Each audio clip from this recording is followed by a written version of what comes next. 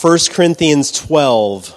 And as I mentioned earlier, we're continuing this quasi-series called Deconstructing the Church. And like I said before, we're not trying to reinvent anything. We're not trying to change anything. If the direction we're going is novel, like in other words, it's never been done in 2,000 years of church history, then I'd be the first to say, this might be bad. God is unchanging, and He's promised that He's building His church. His truth is true in the past and today and into the future, cross-culturally and in every circumstance. And so, like I said before, what we want to do is make sure that we're really getting after what God has commanded us to get after as a church. Not just going through motions that culturally we're expected to do. And so 1 Corinthians 12, I think, gives a lot of incredible truths about body and community kinds of life. And so we're going to be looking at that. And just before I jump into it, just want to remind you from last week, because if you weren't here, we talked about the idea that the form of our church is changing, but the mission is not. The mission remains the same, which is to make disciples. Jesus commanded the church, that's the mission of the church, is to make disciples. So we're going to continue that. That's not changed at all. Just the form and the way that it looks is going to be different as we go along. So let's look at 1 Corinthians 12, and I'm going to read the first 11 verses. 1 Corinthians 12, starting at verse 1. Now concerning spiritual gifts, brothers, I do not want you to be uninformed. So he wants us to understand them. You know that when you were pagans, you were led astray to mute idols, however you were led. Therefore, I want you to understand that no one speaking in the Spirit of God ever says, Jesus is accursed. And no one can say, Jesus is Lord, except in the Holy Spirit. Now, there are varieties of gifts, but the same Spirit. And there are varieties of service, but the same Lord. And there are varieties of activities, but it is the same God who empowers them all in everyone. To each is given the manifestation of the Spirit for the common good. For to one is given through the Spirit the utterance of wisdom, and to another the utterance of knowledge according to the same Spirit. To another, faith by the same Spirit. To another, gifts of healing by the one Spirit. To another, the working of miracles. To another, prophecy. To another, the ability to distinguish between spirits. To another, various kinds of tongues. To another, the interpretation of tongues. And all these are empowered by one and the same Spirit, who apportions to each one individually as he wills. So the first point I want to put up in here that I think we can glean from this is that every part matters. Excuse me. I feel like verse 7, look at verse 7. I think verse 7 is like the crux here of these first 11 verses, kind of the key verse. Let me read it again. To each is given the manifestation of the Spirit for the common good. And there's three, I think, main key ideas there. First, each is given, then manifestations of the Spirit, and then common good. And so each is given, therefore every part matters.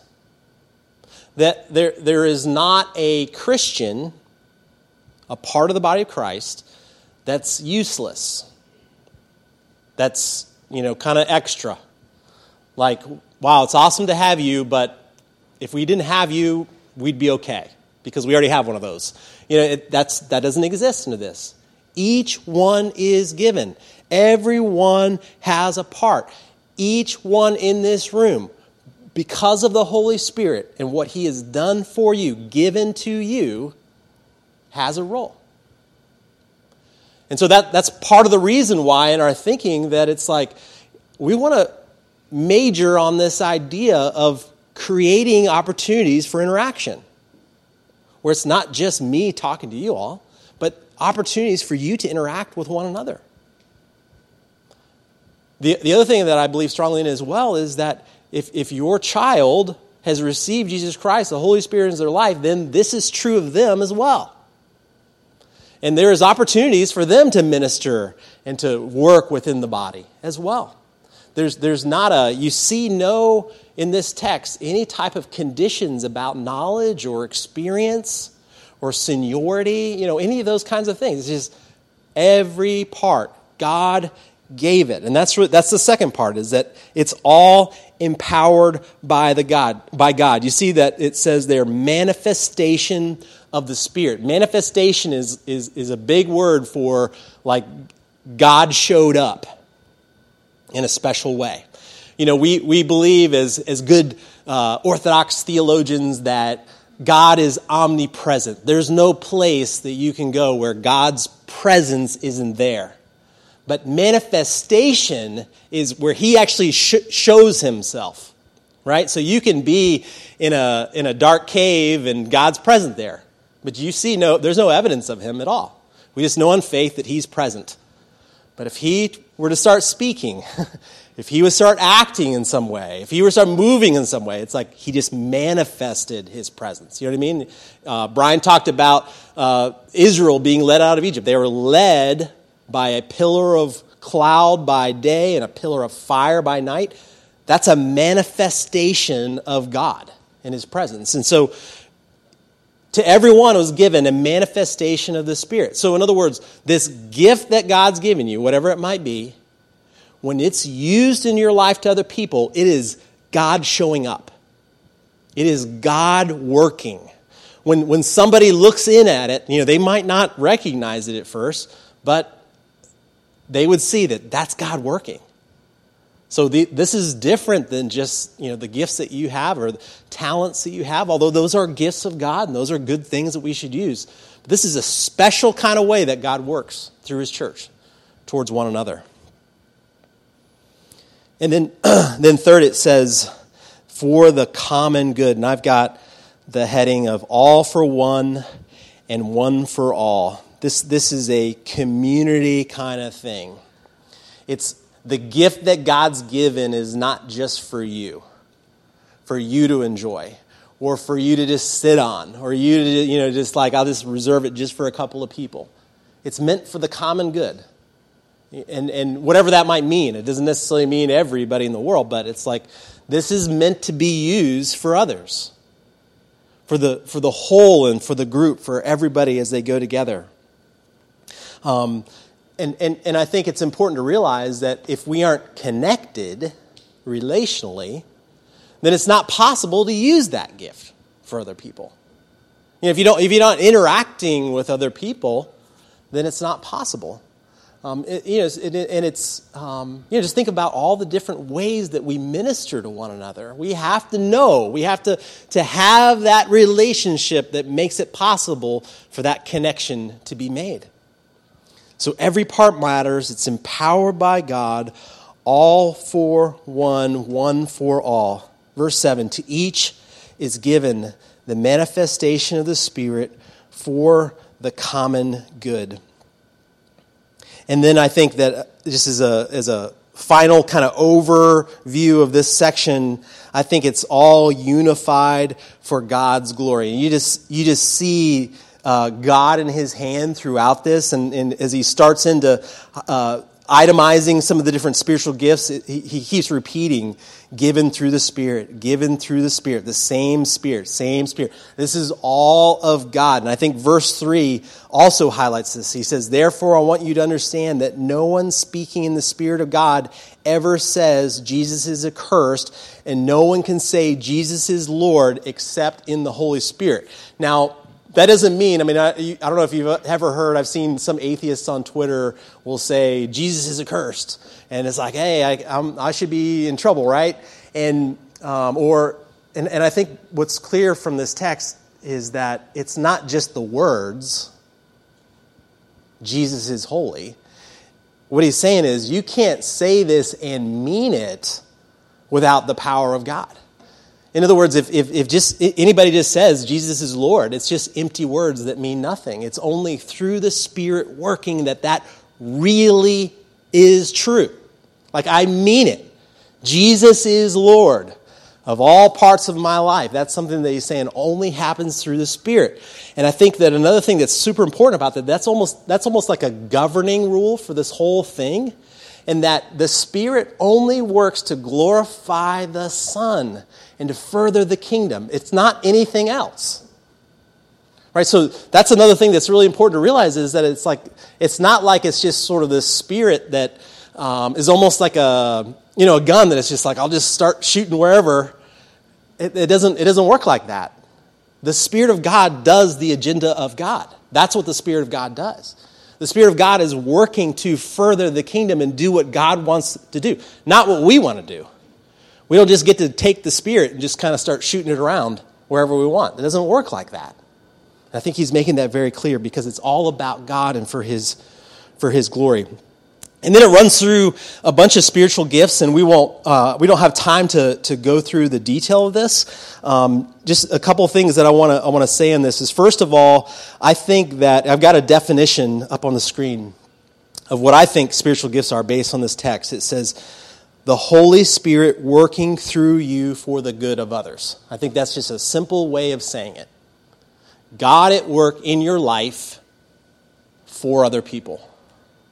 That's a basic definition of spiritual fruits.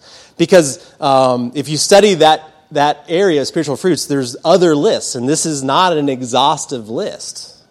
If you could go to different parts of the Bible and you see other things. And I don't know if anybody's ever done some of those spiritual gift tests. They're almost like personality test kind of thing. And I personally, I kind of go back and forth on those. It's like sometimes I think, it's maybe a useful tool, not inspired, but maybe it's a tool you can use to help you. And then other times I'm like, well, but is it really just kind of asking more of like my personality kind of? It's like, honestly, I go back and forth on that. I really think the bottom line in this is that God is behind it. So we can't treat spiritual gifts kind of like this like there's a general store of God, and you go into the general store and you pick out the spiritual gift that you want. It's like, this is a cool one. I'll take this one with me. It's like, no, he gives it. He gets to choose what it is. And for those reasons, I think that it's really, when we're talking about what's our role, I think our role is walking in the Spirit, following God, and being a part of community so that he can work through our lives.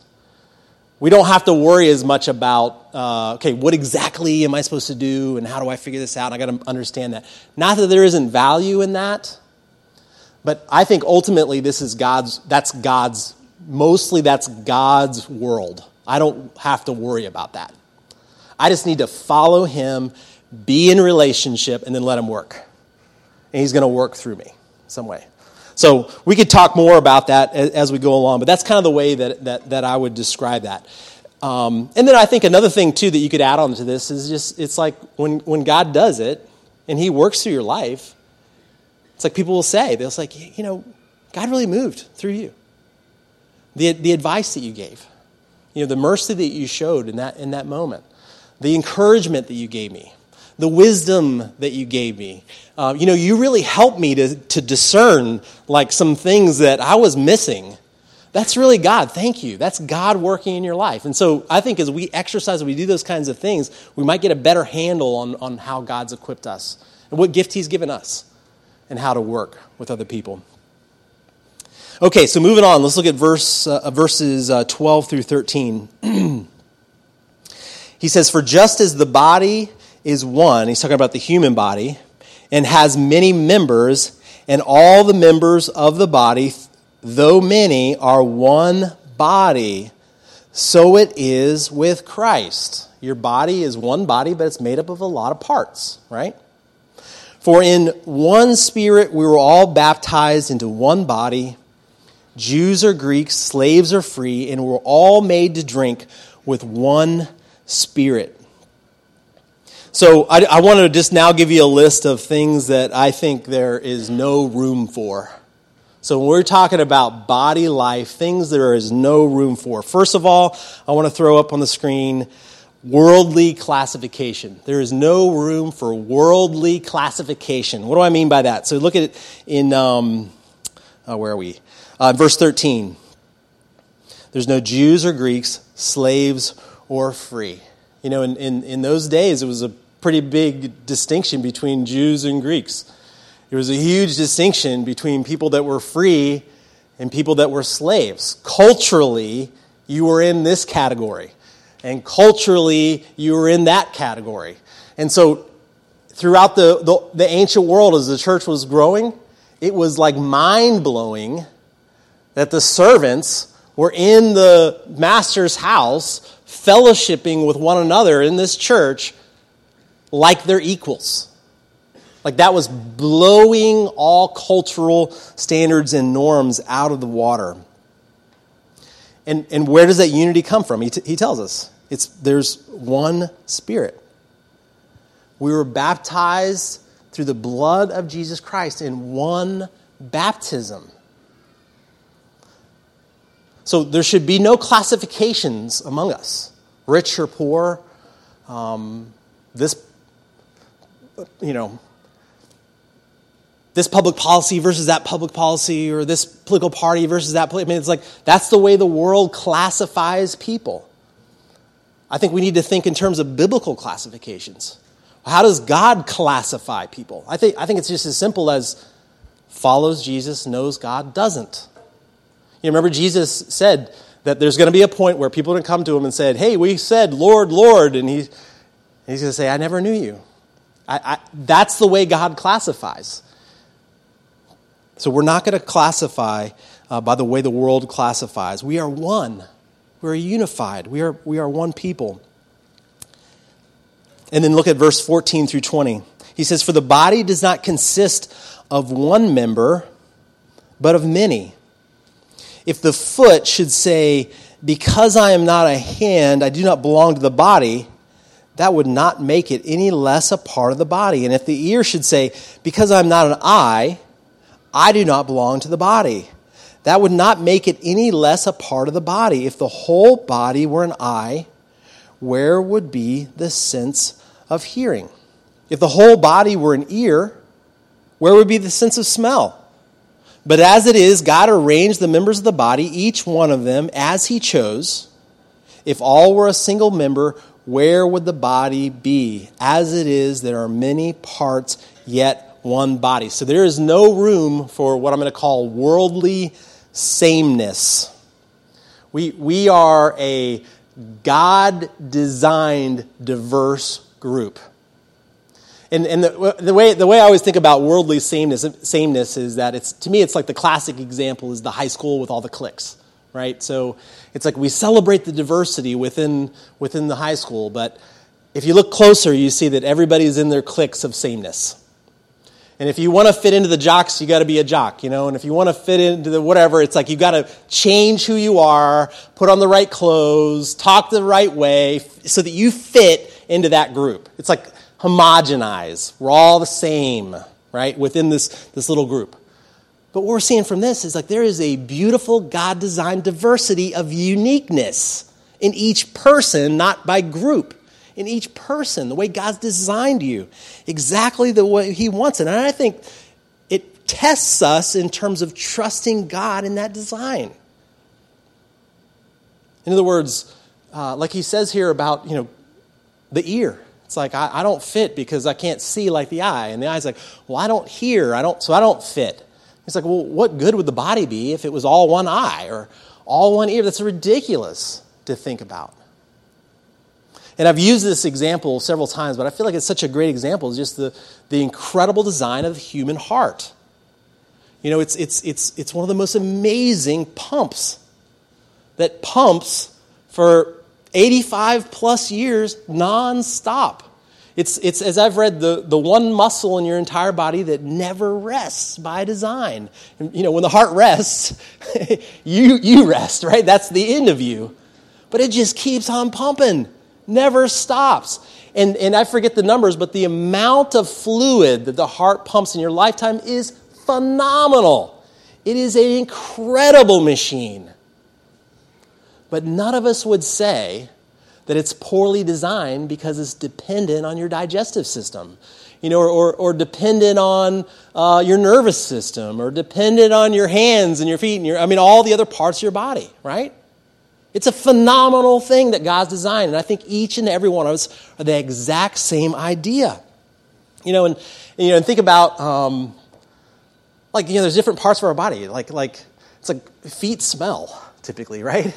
It's like because feet have a feet job. And, and it's like, sorry guys that I stink, but I got to be in shoes all day carrying you around. It's just a reality the way it is, because that's the job that I've got.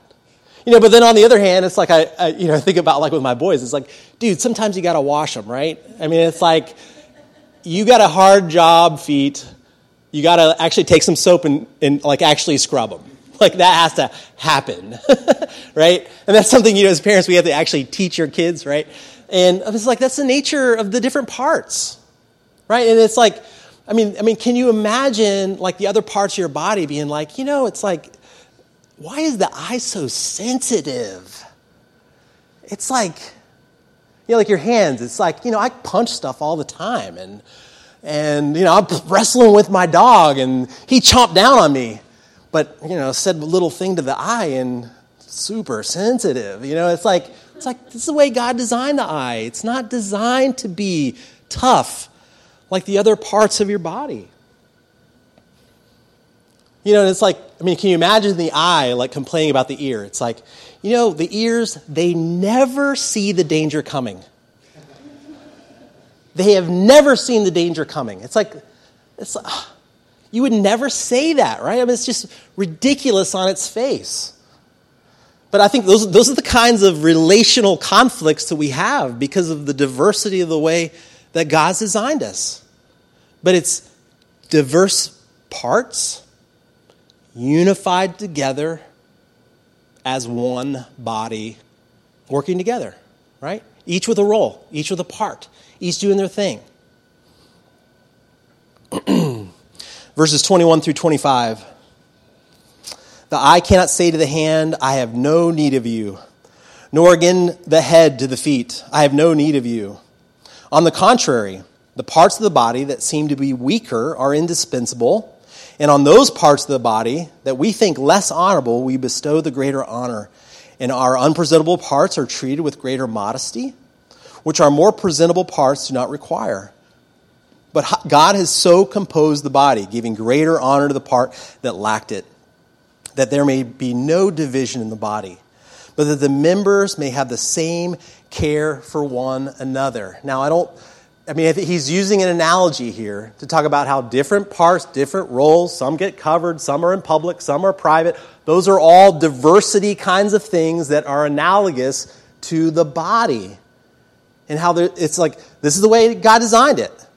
And when it's functioning the way God designed it, it's healthy. Right? You don't walk on your hands everywhere, right? Because that's not the way God designed your body to work. He gave you feet and legs to stand up on, erect and walk, right? And that's ridiculous, but it's just a simple, I think, analogy for this. When it's working the way God designed it, it's healthy, and it's going the way that he wants it to go.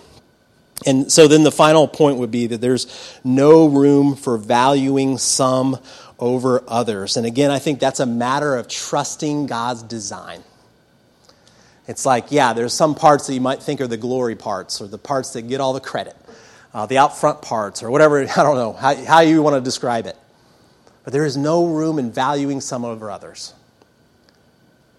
because God designed it. Ultimately, he's the one that designed that, and he's the one that's over that. And then I love verse 26, because I think that verse 26, and I've got it up on the screen, because I think this is a great test for community. He says, if one member suffers, all suffer together. If one member is honored, all rejoice together. In other words, if you get hurt because I'm so close to you, I can't help but get hurt. To me, it's like stubbing your toe in the night, in the dark. It's like you feel the pain through your entire body, right? Because your toe is connected to you, and that hurt. But if your toe was disconnected somehow, weirdly, and it got smashed by a hammer, you'd be like, it's like nothing. Felt nothing. Because it's not connected to you. Or when something wonderful happens, it's like, oh my goodness, we've been praying for that for so long, and it happened, it's so joyous, and you're happy, I can't help but be happy. You know, it's like when somebody gives me a great back rub, it's like you feel it through your whole body. It's like, oh, I feel so good. It's like the headache goes away. I mean, it's like your whole body just is like, this is great. I think this is a great test for us. It's like if we are that close together that when you hurt, I hurt. I felt it because I'm so close to you. When you feel joy, I feel joy. And it goes together. And then going on verses 27 through 31, let's finish this up. Now you are the body of Christ and individually members of it. And, you know, in other parts of Scripture, we find out more specifically that Christ is called the head. Colossians 1:18 says, Jesus is the head of the body. And I think that is incredibly powerful because, you know, the more we've studied and understand about the human body, the nervous system that has its headquarters within your skull runs through your whole body. And that nervous system is firing and making all those parts do their job. Right? So it's like when your hand touches something hot, there is a nervous system response that tells the arm muscles to pull away. Right? That's the body functioning together. Jesus is the head that's sending the signals. You know, say this and encourage this person. Maybe write a note to this person or ask them how they're doing or volunteer for that. Or, you know, he's the one that's directing all those actions and those steps as a body. And I think it's an incredibly powerful picture. And this is another analogy I've used in the past, but I think it's such a good one, I'm going to use it again. We went to a Johnny and Friends camp a number of years ago, and which is a ministry for children with disabilities, where families that have children with disabilities come. And one of the speakers that was there, this lady that she had lost use of her legs only, I think, maybe like within 10 years before, something like that. But she had been an adult, became an adult, married, had kids, and then came down with some kind of crazy virus that basically she lost the use of her legs because of this crazy virus. And she said the way it works is that, she said, I've got the bone structure, I've got the muscles, all the parts are there because I grew up completely healthy, being able to use my legs. And she said, but there's a link between my brain and the muscles in my legs is broken. So when the brain says, okay, quadricep, start working, it's not heard. There's no response. And because, for whatever reason, this virus broke that connection between the brain and the muscles in her legs. And I think and she said that's a picture of the church. In that, and she said one of the things that's a challenge for somebody that's in a wheelchair is that she said typically people in wheelchairs later in life have to get shoulder surgery because your shoulders were not designed to carry your body so much. They wear out. Your legs are designed to carry your body for a lifetime, but not your shoulders. And so because of all the extra work that the shoulders are having to do, eventually, typically, they'll have to have some kind of shoulder repair.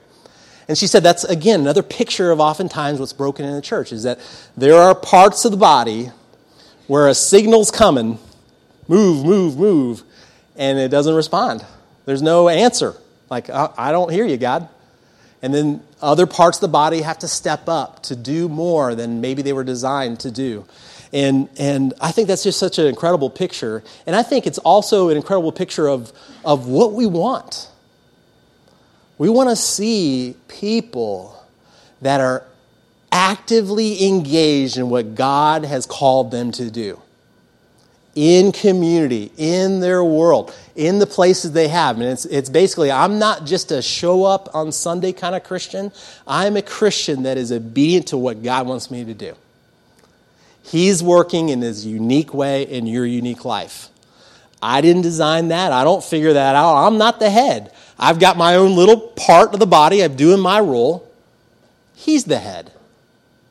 But we're a community that's supporting each other and helping each other and serving one another in relationship under the headship of Jesus Christ. To me, that's the beautiful picture of what we want to get after, what we want to see happen. And let me finish the rest of this text. And it says, and God has appointed in the church first apostles, and second prophets, third teachers, then miracles, gifts of healing, helping, administration, and various kinds of tongues. So these are all just different roles that he's describing as a part of the body. Are all apostles? Are all prophets? Are all teachers? Do all work miracles? Do all possess gifts of healing? Do all speak with tongues? Do all interpret?